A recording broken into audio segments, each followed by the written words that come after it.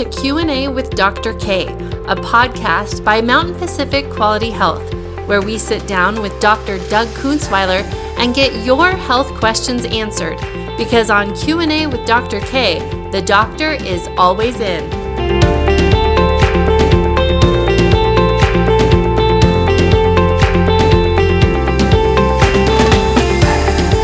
Hello, everyone. This is Beth Brown, your host, and I'm here as always with our very good friend, Dr. Kunzweiler. Hello. Hi. Today's patient question comes from someone I happen to be talking with who wanted to ask about hospice care and really understanding what hospice is about. Specifically, when do you decide it's time for hospice? And then understanding what Medicare will cover and won't cover. So this person had a loved one in hospice, and they were confused about being told that they couldn't go to the emergency room or get certain care that this loved one wanted or thought they needed because it was, quote, outside of hospice care. So Dr. K, you've had experience caring for hospice patients, right, in your long career. So did you get these kinds of questions from folks when you cared for them? Sure. And the hospice is sort of nebulous, and I think most people don't have a really good idea of what it is. But it basically started becoming popular, I think, around the 1970s, and it's just end-of-life care.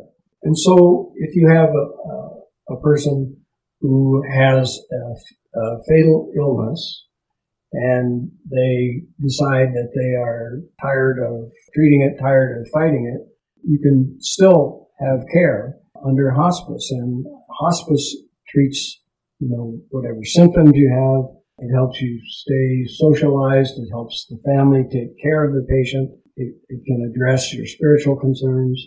Every aspect of end-of-life care is covered by hospice. And when you think about, who delivers this? Well, there are nonprofit hospice associations. There are for-profit hospice associations. And you have to look around in your community and see what's available. But it can be delivered in hospital. It can be delivered in nursing home. It can be delivered in the patient's own home. And that was my mom's experience. We did hospice in the hospital, Mm-hmm. which I think it maybe can be trickier there or not. I'm not sure. But when we talk about this patient's question of what care you can get and what care you can't get, what does that mean?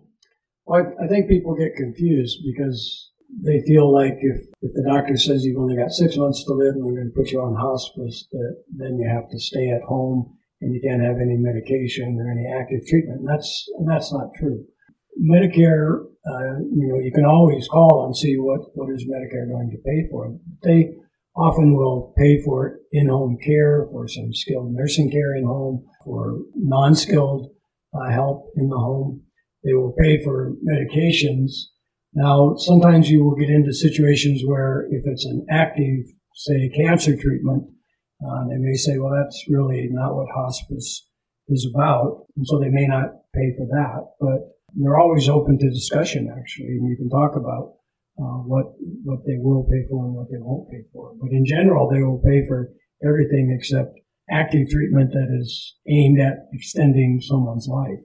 And sometimes there are gray areas, and your primary caregiver can sometimes convince Medicare or whoever is paying for it to cover things that are maybe in a little bit of a gray area.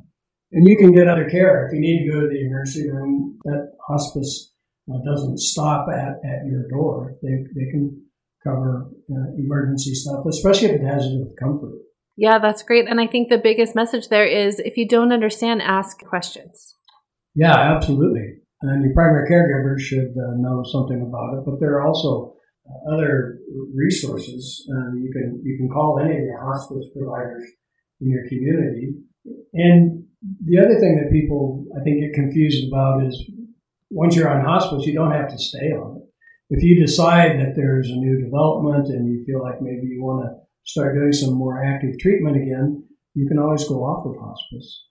And to start on it, your physician or your provider usually certifies that you have a condition that is likely to be fatal within the next 6 months.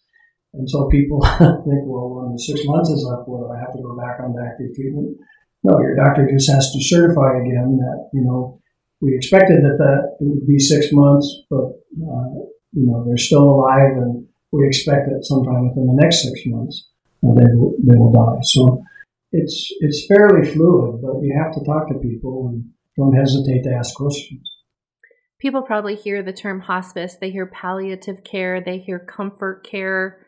What's the differences between those, or are they all kind of the same? They're all similar. Palliative care is strictly treating symptoms to make people as comfortable as possible. Hospice is really broader than that. And it doesn't mean if you have other chronic conditions, you don't stop treating those under hospice. You can still treat your high blood pressure. You can still treat your diabetes. If you have, chronic lung disease, you can still be on oxygen and do your breathing treatments and all of that. Palliative care specifically addresses the very end of life care and keeping people comfortable. Let's talk about caregivers. You've mentioned all the different settings where people might be able to get hospice, but a lot of people do get that care in their homes and they have family or people who love them around them. What should they know? Well, they should know that it really should be a team effort. Taking care of somebody who's dying in your home it's a monumental task, and people shouldn't be attempting to do that alone. So, you should put together a team of family members, of friends, volunteers, and then the hospice team can come in and advise you as to what other resources there are. If you are going to be the primary caregiver, you really need some respite, and there are respite services available through hospice so that you can get away, because it takes a real toll on you physically and mentally and spiritually. Yeah, that is so important, and people tend to neglect doing that because they're more worried about the person who's sick than about themselves. And, if you wear yourself out, then you can't be any good to anybody else. That's true. So it takes a team, and that's how you should think about it. What are my resources? Who do I know that I trust that can help? And then put that together. And that's a reason to talk about hospice early so that you can do that planning. Yeah. Most people are pleased with their hospice experience, but they almost universally say, we wish we had done this sooner. So you mentioned the breathing treatment, for example, for someone who has a chronic lung disease. Are there certain medications people can or cannot take once they've gone on hospice? Well, I talked about that a little bit before. Not so much. There are some things that are very specific, like cancer treatment drugs, that hospice shies away from because their goal is to prolong life, and hospice is really not about so much prolonging life, but it's about making life better in the final stages. So there are some drugs that are designed just to prolong life, and those you might not continue. Treatments like radiation treatments you might not necessarily. But again, there's gray areas. If the radiation is for comfort so that you can swallow better or that kind of thing, then that's allowed and paid for. Okay, that makes sense. Okay, so basically you need to stop treating the illness and you're just trying to help the person be comfortable. Anything that treats the illness, that's what you cross out. Right. Okay, perfect. So morphine and those kind of painkiller drugs, how do they come into play that they don't do anything to treat? They just make the person comfortable? Right. That's part of the palliative care. Whatever it takes to make people more comfortable. And sometimes that can look like active treatment.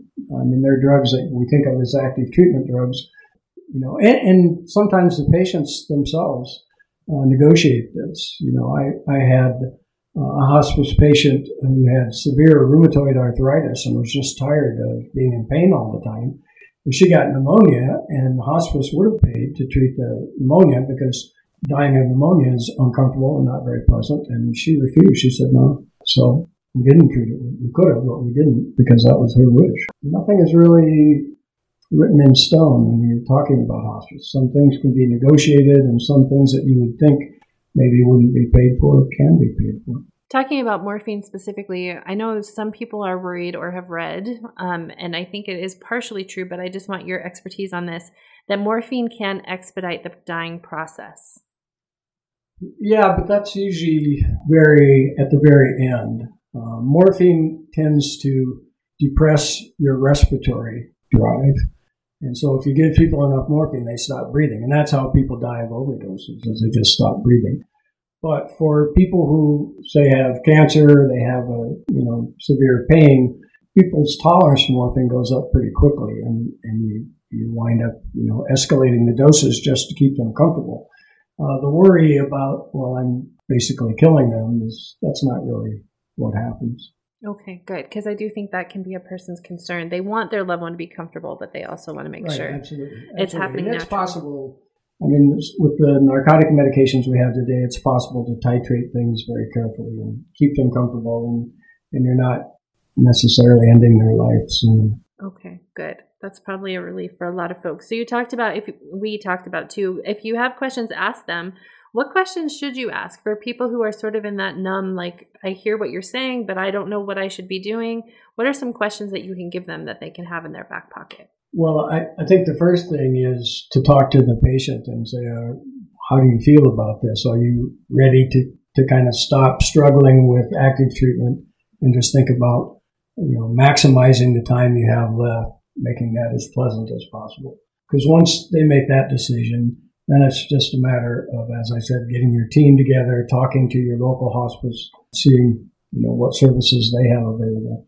Oh, and I kind of neglected to mention the VA also has hospice services. So if you have a veteran who has a terminal illness and is getting tired of fighting it, you should talk to the VA because they can provide respite services and they can provide hospice services. And you can talk about a care plan with the hospice team as well, right? Right, absolutely. That's what they will do. And they are used to doing this, so they will see what resources you have, and they will advise you of what resources the hospice has. And together, and with the patient, you will come up with a plan of what you're going to do. And it makes people feel a lot better if you've thought it out ahead of time and you have a plan. If you need to go to the hospital at the end because it's just too difficult to keep them comfortable at home anymore, that's totally appropriate and that's covered. So just knowing ahead of time what the plan is, how things are going to go, is a big relief. I've seen so many people where they didn't go through this and push came to shove and the patient was dying. They come rushing into the ER and it's a chaotic scene and it's not good for anybody. It's particularly the patient, but not good for the family either. So talking about it early on, getting a plan, everything is much better. So we talked about respite care.